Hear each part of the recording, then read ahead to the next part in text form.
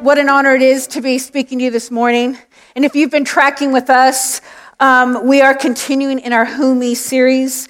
And during this series, we have been looking at different biblical characters in Scripture who God uses in profound and powerful ways. And this morning, we will be turning the spotlight onto some incredibly brave, drum roll please, some women. Yes, women in the house, women in the house. So finally, some women in the Who Me series. So men, like Caleb said, my brothers in the Lord, I hope you don't mind if I direct much of this message to the women in the house, to my girls. So bear with me, and I hope this message blesses you in some way, and hopefully you won't regret not watching the game and being here instead. So before we dig into God's word, let's pray. Oh God, I just pray that your spirit would fill this place, that your glory would fill this place. And God, as we open up your word, I pray that it would just come alive. Your word is alive and active and sharper than any two-edged sword. And may it pierce us, God. And may it take root. So this morning, God, I just pray that you would have your way, have your way, have your way. In Jesus' precious name. Amen, amen. So, last year at Serious Coffee, and for those of you who are new or visiting, Serious Coffee is our women's ministry here at BBC. Last year at Serious Coffee, I showed a series of Super Bowl commercials. Now, I know that sounds super American, but that's okay because I am one. And plus, I really love sports. I love American football. I love rugby too, but I really love American football. Or gridiron, as Kiwis like to call it.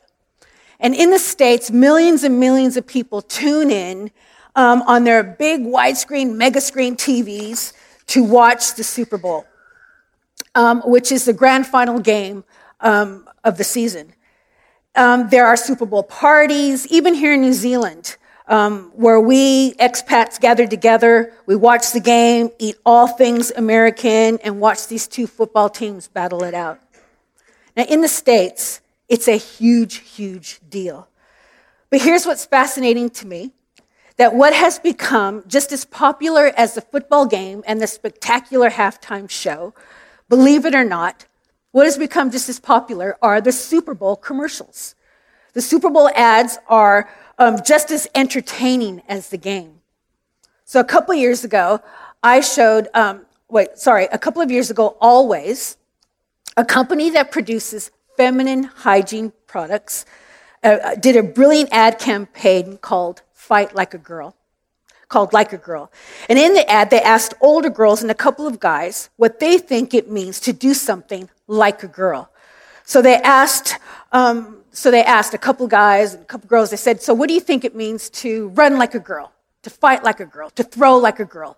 And their attempts are really, really pathetic.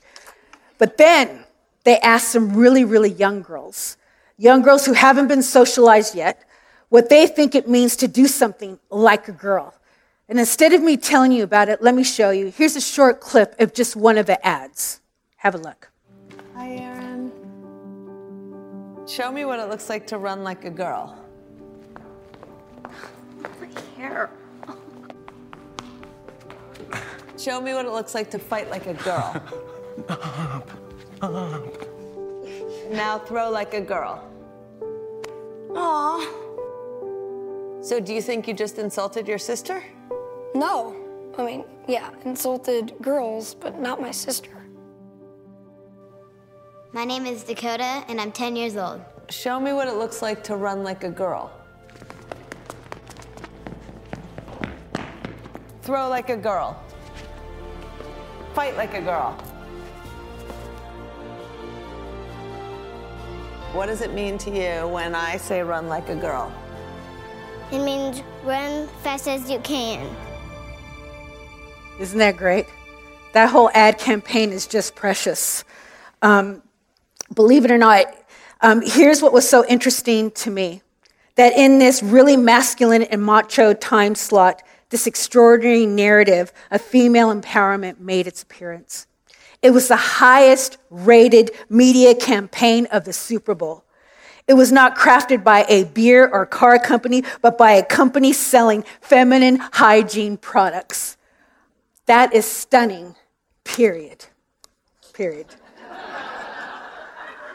The women got that in the house. You're with me. Are you with me? Men are wishing they were at the game. You may not think this, girls, but the Bible paints a compelling picture of what it means for a woman to fight like a girl. And this is what we're looking at this morning. Some of us need to hear that message of that ad campaign and apply it to the way we think about our faith. And I'm so grateful to be part of a church that embraces and encourages women in ministry and women in leadership. And a while back, Craig and Michaela did an awesome message. They tag-teamed a message on the role of women in the church on Sunday nights. It's an excellent message, and I would encourage you to go watch that on our website or on our Bible app. But over the years, as I have talked to and mentored women from other churches and other ministries, that hasn't always been their experience. And maybe for some of you today, because of your experience, you think that fighting the good fight and running the race is the work of Christian men, and that a woman's contribution is nice, but not necessary. Or maybe you felt like the Bible is a book about men to men, and that women are an afterthought. Women are not just bystanders relegated to the sideline, but we are co-laborers in the fight of faith. Listen to Genesis 2. What was said after Adam was created? And he's looking at all these animals parading by, none are looking like a good fit for him. And what had the Lord said? It is not good for man to be alone. So a woman was created for him. And we need to understand that that statement made in Genesis 2 is not just a reference to marriage. It is a reference to every sphere of life. It is not good for the man to be alone. Men and women are created to co-reign and co-labor in creation together. And what you contribute to the mission of the church, ladies, is not of secondary importance. So as we look at some incredibly brave and courageous women in God's word, I hope that we will reevaluate this morning what it means and what it looks like for a Christian woman to fight like a girl. So if you have your Bibles or your Bible apps, or however you want to do that, please turn to Exodus 1, and it'll also be up on the screen for you. So just real quick, Exodus is one of the epic stories of the Old Testament. It has all these incredible pieces of a great story. There is a status quo that is met with a huge problem. There is a villain in this story, and the people of God are enslaved by this villain who is a genocidal king. And in the midst of their conflict, an unlikely hero arises. And he arises because God uses some brave women who dared to fight like a girl. So let's look at Exodus 1, starting in verse 8, which will set the scene for where we are. Then a new king, to whom Joseph meant nothing, came to power in Egypt. Now this is significant because Joseph was highly favored in Egypt. He was second in command to the Pharaoh of his day, but that was a long time ago. So we are getting the message here that things have changed and the times have changed. And now we're going to see that the Israelites, rather than dwelling peacefully among the Egyptians, are going to be subjugated. They are going to be made slaves. And verse 9 says this, "Look," this is Pharaoh talking, "said to his people, the Israelites have become far too numerous for us." You see, at the end of the book of Genesis, Joseph's family migrates to Egypt. And the Bible says that there were 70 men who migrated. But by the time the Israelites leave Egypt, there are over 600,000 men. So you can see that the Lord has dealt faithfully with the Israelites. And he's fulfilling his promise that he made to Abraham, that he would make his descendants as numerous as the grains of the sand and stars in the sky. And that is what's happening here, and it is freaking the Pharaoh out. So he says in verse 10, "Come, we must deal shrewdly with them, or they will become even more numerous. And if war breaks out, we'll join our enemies, fight against us, and leave the country." So they put slave masters over them to oppress them with forced labor, and they built Pithom and Ramses as store cities for Pharaoh. But the more they were oppressed, the more they multiplied and spread. So the Egyptians came to dread the Israelites and worked them ruthlessly. They made their lives bitter with harsh labor in brick and mortar and with all kinds of work in the fields. In all their harsh labor, the Egyptians worked them ruthlessly. Can you hear the repetition of the words ruthless and harsh labor? Moses, who wrote the book of Exodus, wants us to understand that they were cruelly, brutally, and mercilessly oppressed. There were even those who had to make the bricks. Now, making bricks was considered the lowest of the low in Egyptian society. They had the hardest work, and it was the most menial of tasks. So, phase 1 of Pharaoh's attempt to keep these people under control is to severely oppress them with slavery. But it doesn't work. God continues to multiply them. So in verse 15, we see what phase 2 of Pharaoh's plan is. It says, the king of Egypt said to the Hebrew midwives, whose names were Shiphrah and Puah, when you are helping the Hebrew women during birth on the delivery stool, if you see that baby is a boy, kill him. But if it is a girl, let her live. So what is phase 2 of Pharaoh's plan? It's genocide or infanticide. And what does he do? And here is our spotlight for this morning. He summons Shiphrah and Puah, the Hebrew midwives. Now these women are incredible and the only ones named in this whole chapter. Shiphrah and Puah are not the only Hebrew midwives who served the entire nation of Israel. They couldn't be. Because remember, there are thousands of them now, and they're having babies left, right, and center.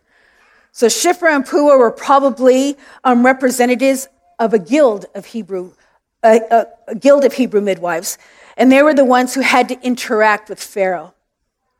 Now imagine being these two midwives, hearing Pharaoh say in verse 16, when you are helping the Hebrew women during childbirth, on the delivery stool, if you see the baby is a boy or a son, kill him. And if it's a daughter, a girl, let her live. It's horrifying and unthinkable what Pharaoh is asking them to do. And what is implicit in what Pharaoh is saying here? What is he saying about the daughters of Israel? That the daughters are no threat to us. So kill the sons. But he doesn't just say that. What he's basically saying is, and make it look like an accident. It's too awful to contemplate how Pharaoh expects these midwives to do this. But think about what infant mortality was probably like in that day in history. As many babies were born, there were probably many babies who died in childbirth or were stillborn at the time. So Pharaoh's first approach is to kill the Hebrew sons, make it look like an accident, and we can keep the daughters around because they aren't going to cause us any trouble at all. It's only the sons we need to worry about. So let's see what Shiphrah and Puah, how they respond to Pharaoh's evil command. The midwives, however, feared God and did not do what the king of Egypt had told them to do. They let the boys live. What a stunning verse. Then the king of Egypt summoned the midwives and asked them, why have you done this? Why have you let the boys live? Incredible. Now, it's important to understand something about Pharaoh. In Egypt, Pharaoh was not like how we regard our prime minister. Pharaoh was worshipped like a god, and he had the power of life and death over these women. And now he has summoned them into his presence, and they have to tell him why they have not done what he has commanded them to do. Now let's see how these two girls are going to fight. And they respond this way. Is that verse 18? So the midwives, however, feared God, did not do what the king of Egypt had told them to do. They let the boys live. And when the king of Egypt summoned the midwives and asked them, why have you done this? Why have you let the boys live? Next verse is, the midwives answered, I'm just lost in my notes. Hold on. The midwives answered, Pharaoh, Hebrew women are not like Egyptian women. They are vigorous and give birth before the midwives arrive. Isn't that a brilliant answer? I don't know if it's true or not, and scholars are kind of split on whether it's an outright lie or not. But here's what Pharaoh knows, and here's what we've been told in Scripture. The Israelites are having lots of babies, so it could be true. So I think it's a brilliant, brilliant answer. But let's see what God thinks of how the midwives answered Pharaoh. And the next slide says this, verse 20. So God was kind to the midwives, and the people increased and became even more numerous. God was kind to the midwives. And why was he kind to them? Because the Hebrew midwives were more concerned with giving an account to God than they are to Pharaoh. Their motives and their action was to preserve life, even in the face of death, even their own death. And the Lord commends them for it because look what else God does for these midwives. So God was kind to the midwives, and the people increased and became even more numerous. And because the midwives feared God, he gave them families of their own. Did you catch that? The midwives did not have families of their own at this point. And some scholars believe that midwives were women who were infertile in that culture, or perhaps unmarried. But what a beautiful image to have if you are a single woman. That you can meaningfully serve and know that your importance to the church and the role that you can take on doesn't begin when you get married or become a mother. By the way, Colin also preached a great message on Sunday nights on singleness. So you need to go and watch that too. And I just have to say, y'all are missing out if you don't come to Sunday nights because there's some great preaching going on. And he's on again tonight. So phase 1 and phase 2 of Pharaoh's evil plan is to control and oppress God's people. And it's not working. So what is phase 3? What's phase 3 going to be? Verse 22 says this. Then Pharaoh gave this order to all his people. Every Hebrew boy that is born, you must throw into the Nile, but let every girl live. So what Pharaoh is saying here is that the Hebrew women are not going to cooperate with me. And so I'm going to say to the Egyptian people, now it's your responsibility. We are no longer going to cloak this or hide this. We're going to kill those baby boys outright. And the river Nile, which is a source of life for us, is now going to become an instrument of death for us. We will murder them outright, but let every daughter live. Why? Because daughters are not going to cause us any trouble at all. They are of no consequence. In fact, we could even intermarry with some of them because apparently they have vigorous stock in them. And we can use them and control these girls as slaves and servants. Kill the sons, but let the daughters live. But here's the thing.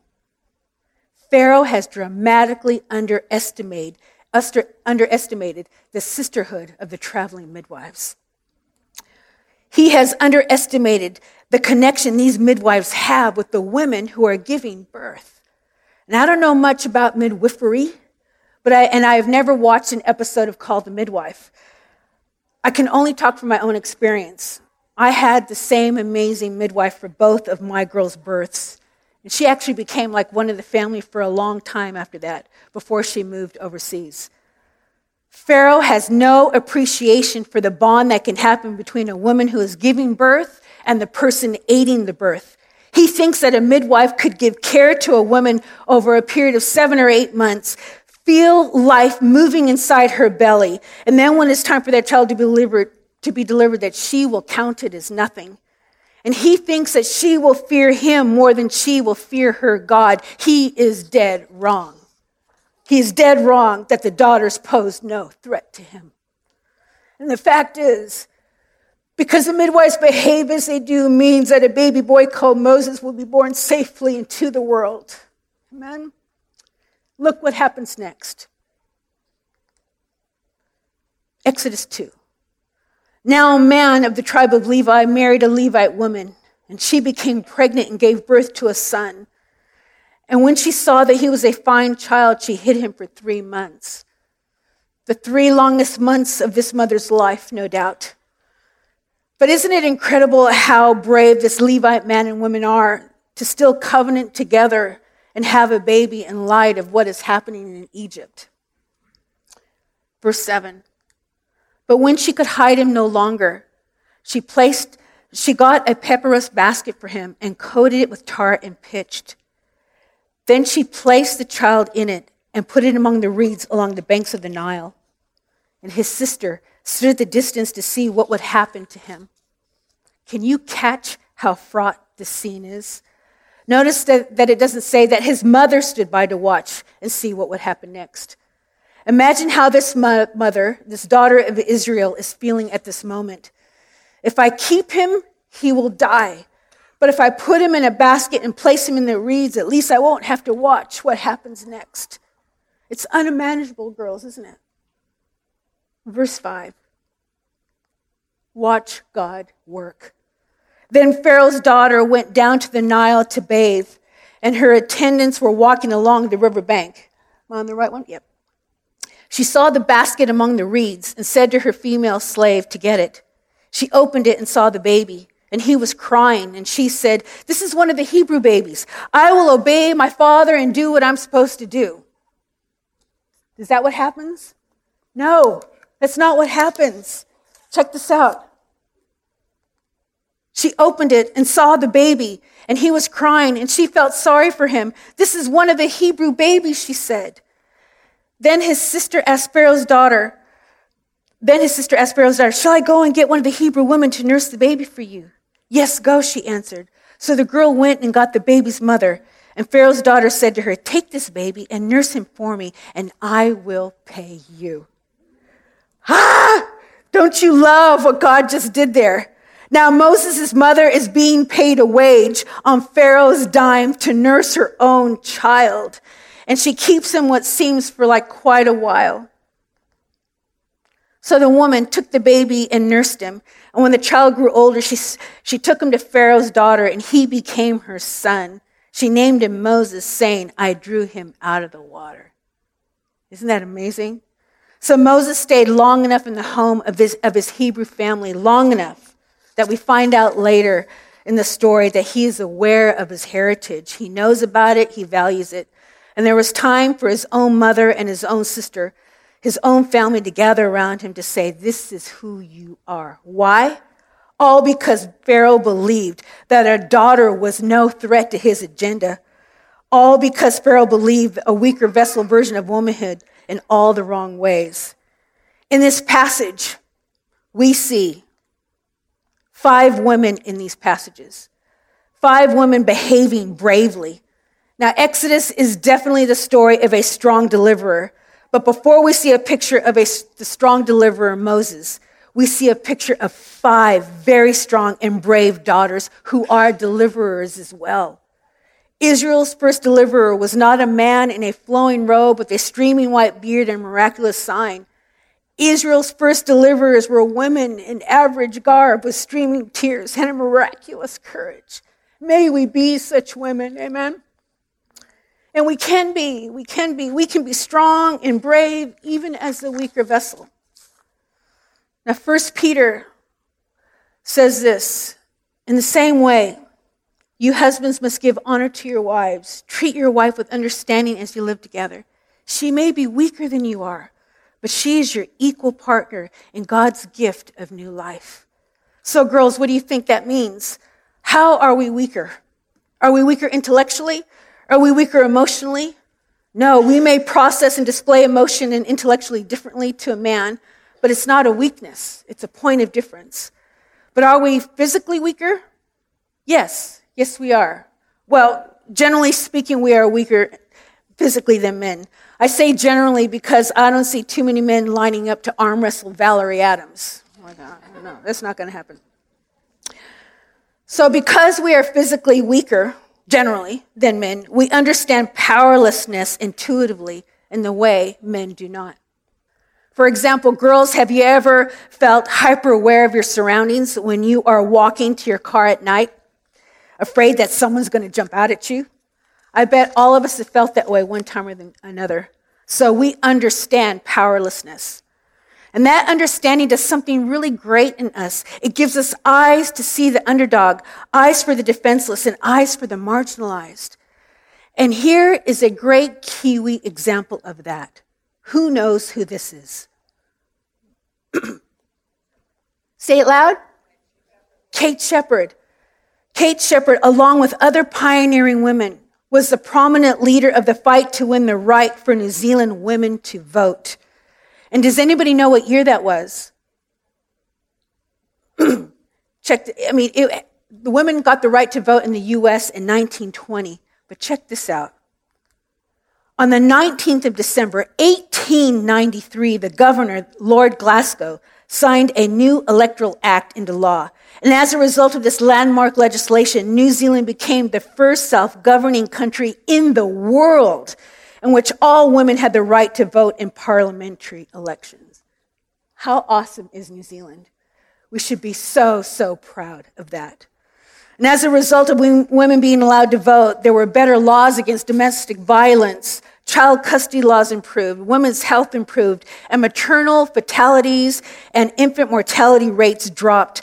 All these issues suddenly became to the table that had never been tabled before because brave suffragists like Kate Shepherd dared to fight like a girl. And in closing, if we could have the worship team come up, please.